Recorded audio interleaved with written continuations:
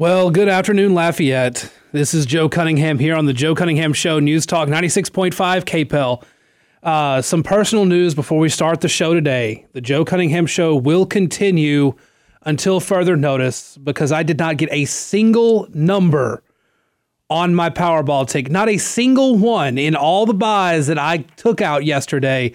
Not even one white ball. That is incredible to me.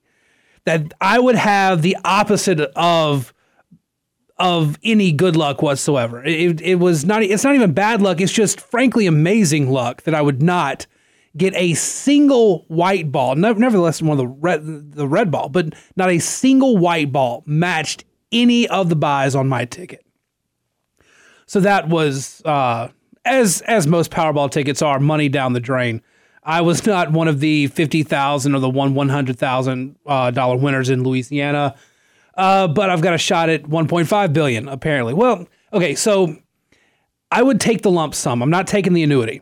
I'm not greedy. I don't need 1.5 billion. I'll settle for the 600 million or so that comes from taking the lump sum, and of course you take that, and then you've got taxes. So really, you're looking at maybe you're ending up with maybe a quarter of that. But again, I'm not greedy. I'll settle for $400 million. I don't need the full 1.5. Mark's done such a great job on the board. I'll give him a nice retirement, maybe throw a mill his way. I don't need 1.5 billion, but it would be nice to have some spare change every now and then. I just paid $1 for a canned soda a little while ago. I would love to not have to worry about that anymore. But anyway, yes, the show will continue. I did not win the Powerball last night. Nobody did. So $1.5 billion in the drawing on Saturday. Of course, Mega Millions is still in the hundreds of millions. So you've got a shot there as well if you want to. Anyway, 232-1542 if you want to be part of the program. Would love to hear from you, whether it's on the Powerball or anything else that we're talking about. I'm trying not to focus too much on the midterms today. There is some stuff that we do need to go over, but I want to kind of pull back from it a little bit, mostly because it's very heavy stuff. I mean, look at what we've been talking about. We've been talking about data and analysis and all these numbers. I'm not a math guy. I mean, I can look at the polls, I can show you the trends and everything like that. I don't like to focus on numbers that much. So sometimes we've got to pull back. Plus, there's some other things that are going on that we do want to talk about as well. There's a post I just put up at kpel965.com that I think is very interesting.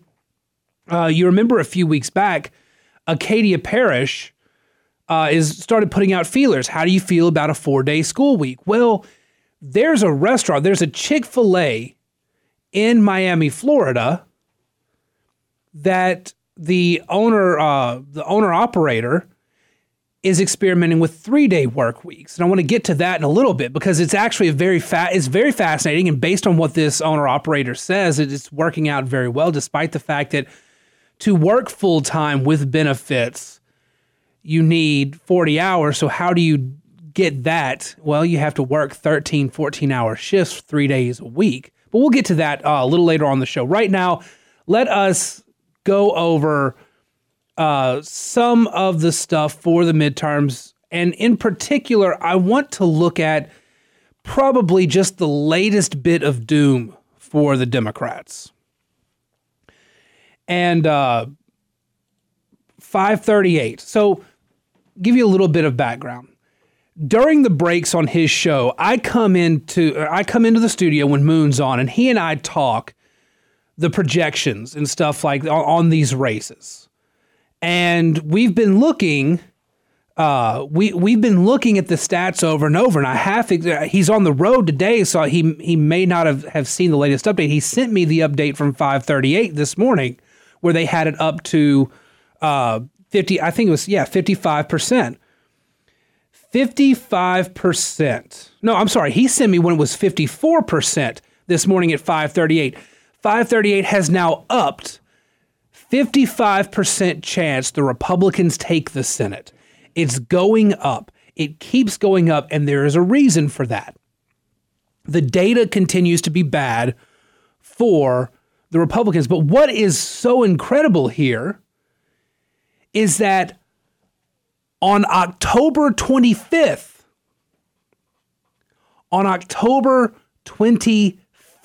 y'all, it was 55% Democrats keep the Senate. It has shifted that much in these last few days. We're seeing an absolute total collapse of the Democrats in the polls. We're seeing a collapse of the Democrats in the odds. Why is that?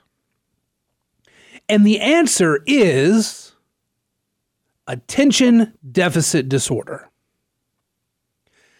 The Democrats have been running around with every new topic that pops up. They get distracted. And so they start focusing on that. They have tried to find a message that sticks, and they have not been able to. The media has not been able to help the Democrats stick to a message because all these actual news stories come about. Last night, Joe Biden gave a speech. It was similar to the speech that he gave several weeks back, in front of the dark red backdrop that looked fairly, not great.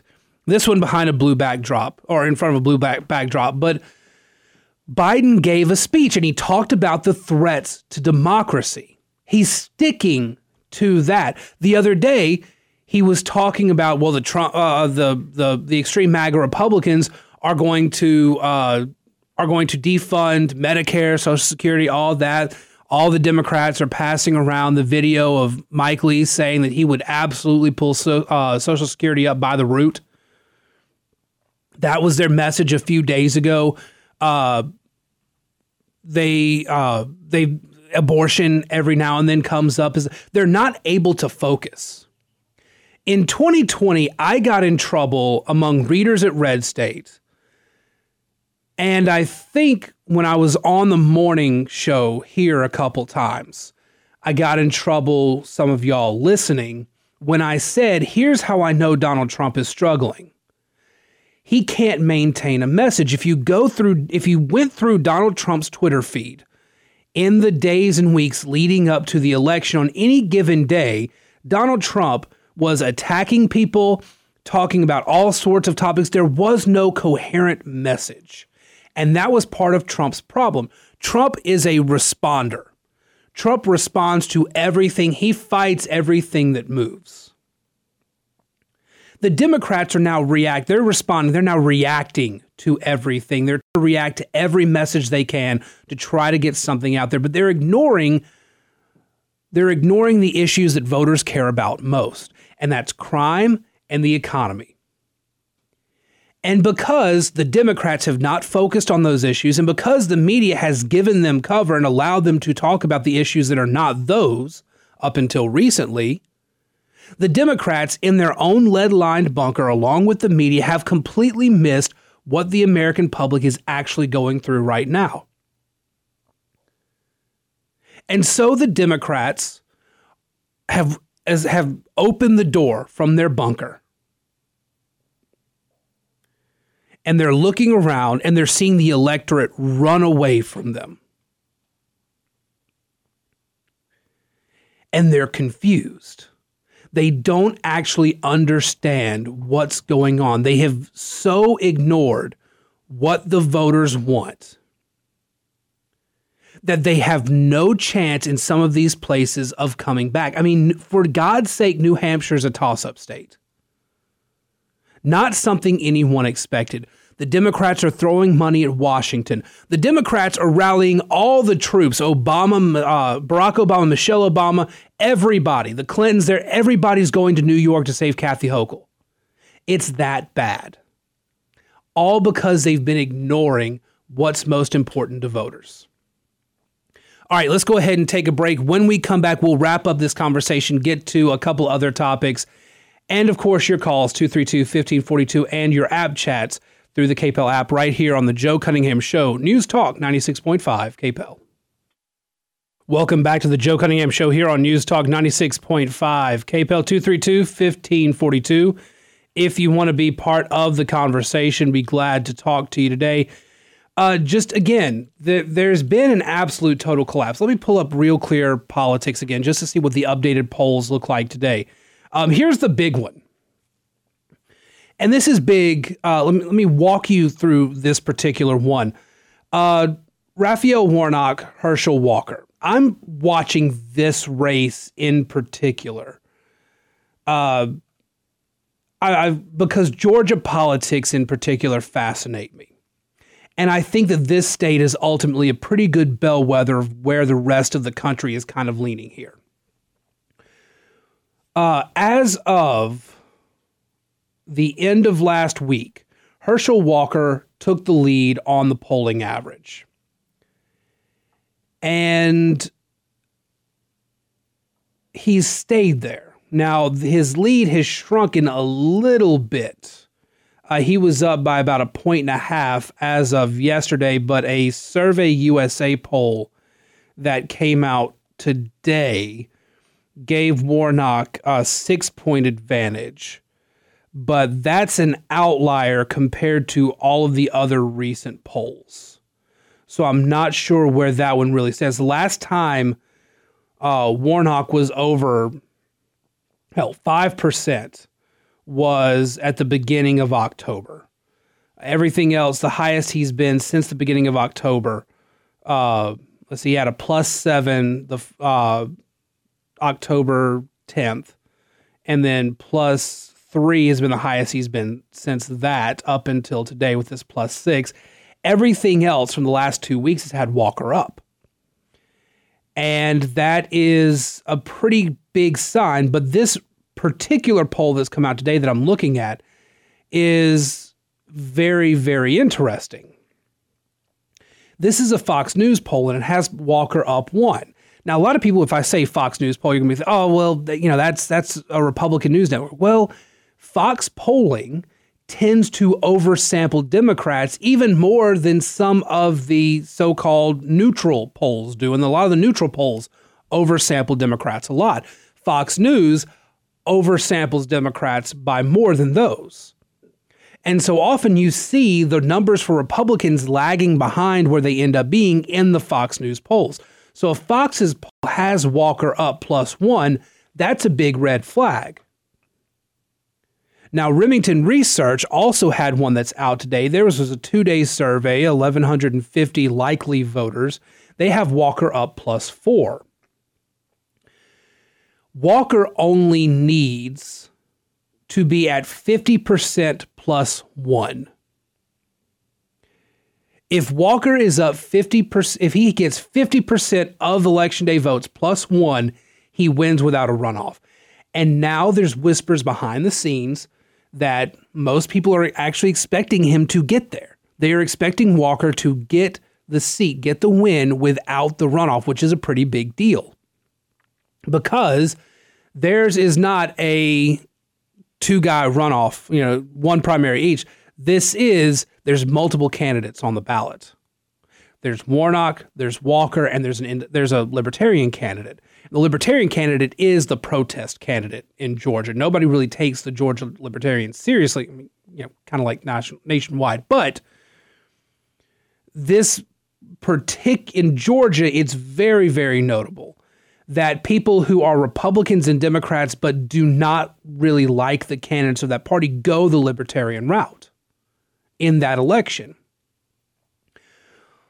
But the numbers in Georgia heavily favor Republicans who do care. And so that tends to suggest that Walker is winning and will win without a runoff. And if so, that's huge. Now, looking at Louisiana, similar thing. In Louisiana, oh, wow. Sorry. Somebody just sent me a headline that's really incredible. But in Louisiana, for the first time, I went back and found as much data as I could. For the first time in all the data I've looked at, Republicans have turned out more in early voting than Democrats in Louisiana. I have never, in anything I've seen, and I'm told fairly reliably, never in the history of Louisiana have more Republicans turned up to early vote than Democrats. If it's happened, it's so rare nobody can actually identify when it happened.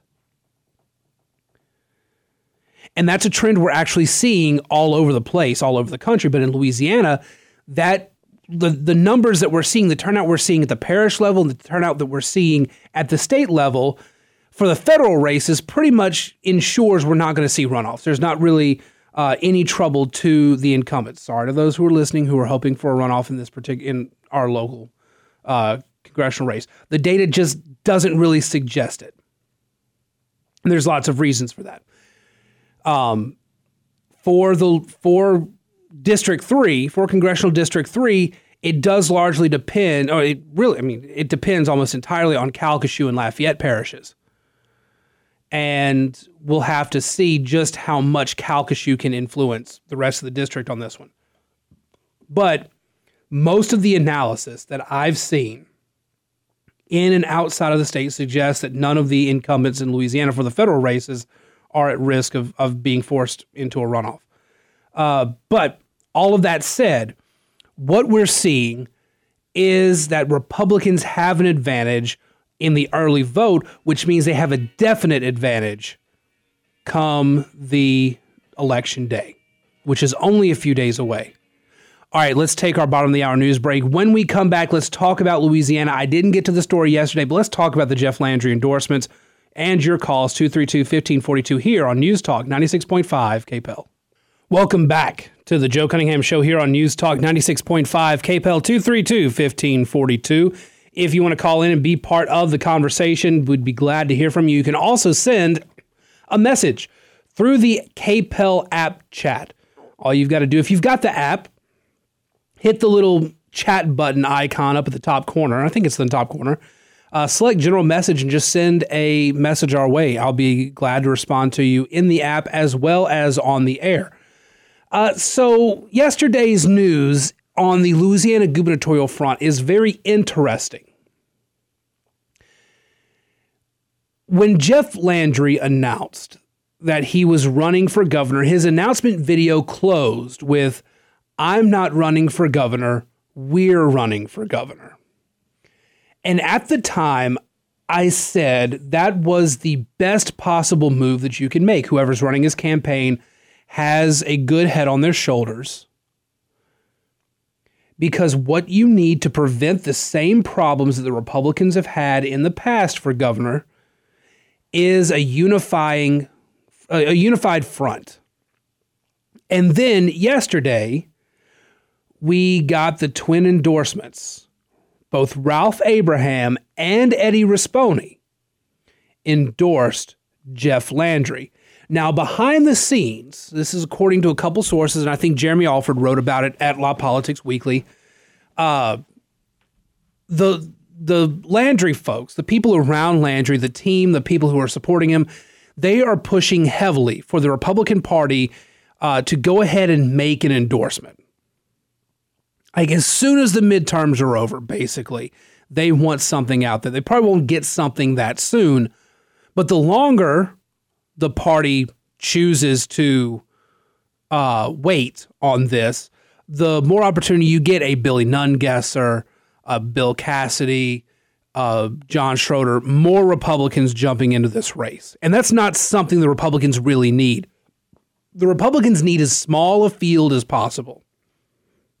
Because, as I've said time and time again, if Republicans are good at one thing, everybody say it with me, it's snatching defeat from the jaws of victory. That's what the Republicans are going to do if they do not maintain a unified front going into whoever the Democrats throw at them next year. The Democratic Party in Louisiana is largely dead. It is run by trial lawyers. It is 2/3 disaffected black voters who don't really like the people in charge of the party. It's one chance to get a black kingmaker candidate in Gary Chambers has absolutely failed because Gary Chambers and his people don't know how to actually run a statewide campaign. The same people who run the party tried to make Luke Mixon a thing. It's not happening. There's now a rumor that they're trying to make Sean Wilson, the transportation secretary under John Bel Edwards, a thing. And while all this is going on, Republicans are out there saying, yeah, I'm going to run. No, I'm going to run. No, I'm going to run. And it's looking like there's going to be a fight. The only way that Democrats win things outside of New Orleans and these other urban strongholds, the only way they win things statewide is if the Republicans are not united. So whoever behind Landry is getting these endorsements lined up and gets the two bitter rivals from 2019 to both endorse the same guy, they're doing the right thing. Now, what we hope is that more Republicans and the Republican Party itself would come in and make the endorsement and just go ahead and kind of quash any other Republican candidate from jumping in. You've got Jeff Landry. He's the second most popular elected official in the state. He's the guy that you would go to. There are plenty of Republicans who would say, no, I don't want a Jeff Landry type personality, and that's fine. But Jeff Landry, as of right now, is the guy who stands the best chance.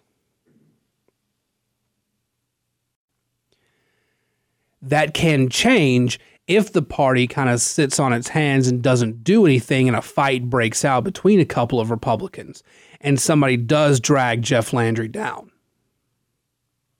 There's a path for some of those non-Jeff Landry candidates, but it's a very difficult path and you've got to get out ahead very, very quickly. But it's a very interesting development that both Risponi and Abraham would announce on the same day, which leads me to believe that there is a movement in the greater Republican Party of Louisiana to try to get that unity going fairly early in this race.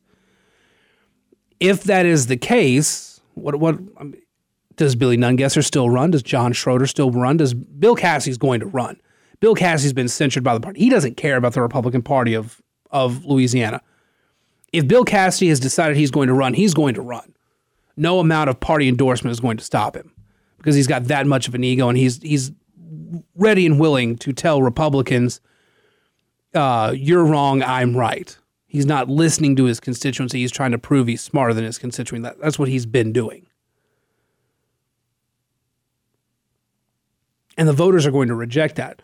The voters want somebody who represents them. Right now, all of the things going on nationally, all the things going on in the state, most of the voters who are Republican would agree more with Jeff Landry than anyone else. Now, there are some exceptions to that. I've talked to a few of those exceptions. But anyway, so that's the state of play for the Louisiana gubernatorial race. I just wanted to give that story a mention. That story went up earlier this week. Brandon had that up, kpel965.com. All right, so for the remainder of the show, I would love your feedback on this. Teased it at the beginning of the show.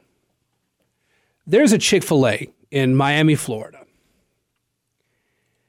that the owner-operator has offered employees a chance to work a full-time with benefits 3-day work week.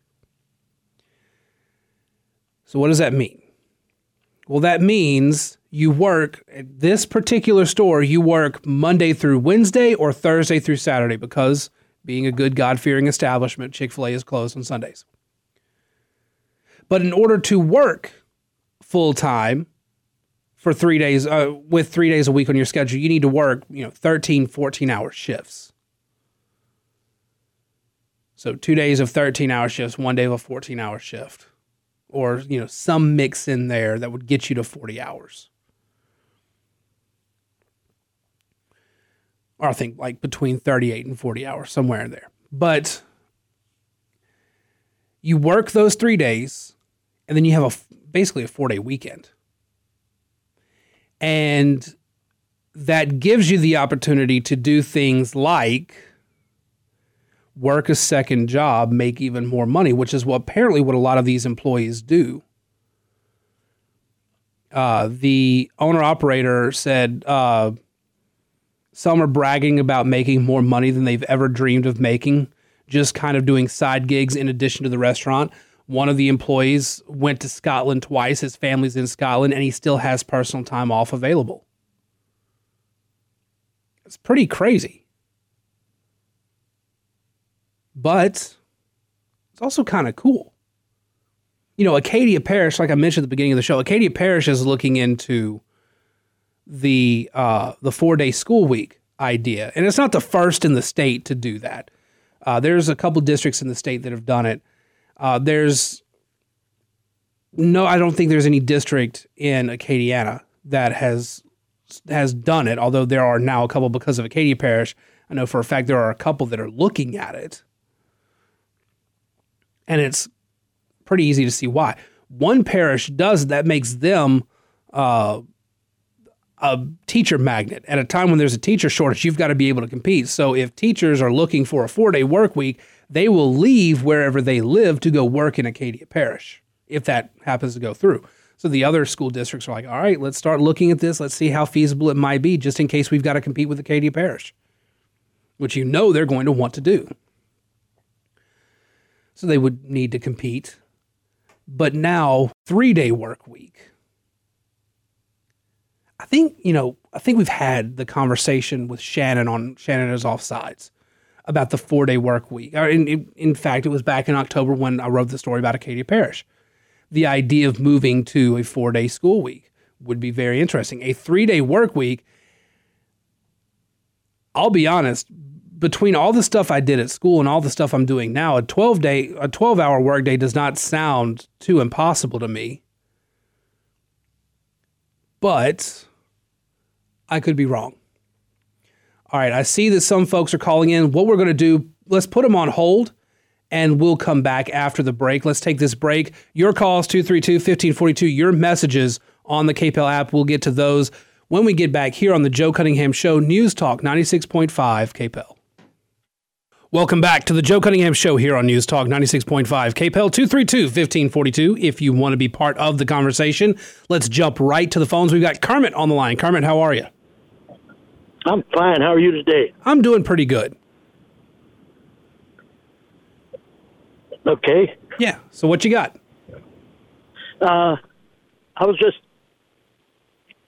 calling to let you know that in Midland's a small town, high school between Crowley and Jennings, southwest of Crowley. Yeah. And they've been doing the 4-day school week for several years now, probably 8 or 10. And it's working well. Yeah, there's actually a story dating. I went and looked it up. I've been to Midland several times when I was a basketball coach. They do they do some phenomenal tournaments over there. But there's a story actually. Yeah, so there's a story from 2002 actually that talks about Midland working on a 4-day school week. So yeah, this has been a couple decades now that they've been doing it, and there have been a lot of schools and a lot of school districts that have switched to the 4-day school week, and they've seen positive results. The research that's out there is somewhat mixed on it, but for the most part, everybody seems to agree that there are more pros than cons to it, and it's particularly for the mental and emotional health of the students and the teachers. Now, what I'm curious about is in the business world as well. There was a study in Britain about businesses that switched to 4-day work weeks and have seen more productivity out of their employees. And there's this story about the 3-day work week at this Chick-fil-A in Florida, which has me fascinated because, I heard that. Fast food workers tend to be younger kids. And for a while now, younger kids have been opting for less work, not more. But these kids are doing the mathematical equation. If I work a 13-hour shift for 3 days, I get 4 days off. And they seem to be buying it. It would be more exciting to me in my younger days. Now I'm 81 now, so it doesn't matter. But I still work, but I work because I want to. Oh yeah, but anyway. Yeah, if I were younger, I could 13 hours a day, no problem. Now I'm not sure. I mean, I just left the teaching and coaching life, so I'm not entirely sure that I could go back to 10 and 12-hour days, much less 13, 14. Kermit, thank you very much for the call. I appreciate it. Okay. Thank you for taking my call. Always. All right, let's go back to the phone lines. We've got Renee. Renee, how are you today? Yeah, I mean, kind of upset. I mean, I'm upset with my truck broke down, and it's all the drama dealing with a broken vehicle. It really makes me think about planned obsolescence. Yeah, it's planned obsolescence, unlike education and real estate, which you keep adding to in time, devalues your product, and it's like, I don't know, my analogy, like certain trades, like the skin trade, you can't prove it sometimes, so you can't really have the government get involved with planned obsolescence. But I feel there should be, because when a product breaks down and have an accident, the taxpayer has to pay the charity hospital and the damages for property if it's the roadway or something like that. It's just hard to prove.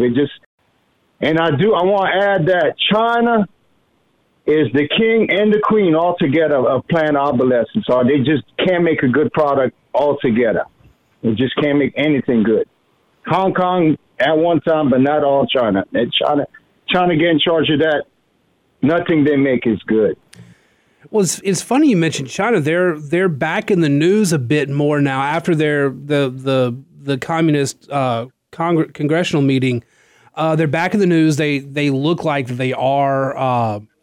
They're really going hard on intimidating members of Congress. There's a story that came out, I think, over the weekend of somebody from the Chinese consulate actually cornering and berating a congressional aide at some party. So China, while the forced obsolescence thing is an issue, China, the obsolescence of Chinese government and Chinese economics seems to be the bigger issue here. They are really trying to keep their spot at the top of the world or near the top of the world, but they are slowly kind of losing their grip on it, which is why I think. May I have a question? Yeah. Do you think that while Japan was on top of the exports to America, that possibly thanks to George Soros tweaking or messing up their money, that's why China took over, whereas Japanese products lasted longer and we were more a friend with Japan than we are with China? George Soros helped that out. That's very, very difficult to say. There's so much that goes into those networks behind the scenes. It would be very hard to point a single finger. Part of the problem, though, is more than any one individual actor like a George Soros. One of the bigger problems is the fact that the Chinese have been manipulating their currency, manipulating their own economics and markets for so long. It's impossible to tell what the real value of anything in China is anymore. And that, I think, is the bigger issue economically than anything that maybe a George Soros or some other actor had done. Renee, thank you very much for the call. Always appreciate it. The thing that I think worries me most about China right now, and I'm going to go back to something I said a couple weeks ago, is TikTok. TikTok is a huge data mining operation that the Chinese have access to. And it looks like the U.S. government is starting to take it more seriously, but they're still not taking it seriously enough yet. That's the next thing. Once this midterm election is over, we really need to be pushing our politicians to be looking more into this, because it's absurd what they're getting away with. All right, you guys have a fantastic day. Talk to you tomorrow, 23 hours until the next Joe Cunningham show. In the meantime, Shannon is Offsides next. Follow me on Twitter at Joe P. Cunningham, Facebook.com/Joe Cunningham Show, and Substack, where you can get my show notes and other writings. All of that at joecunninghamshow.substack.com. Talk to you guys again soon here on News Talk 96.5 KPEL.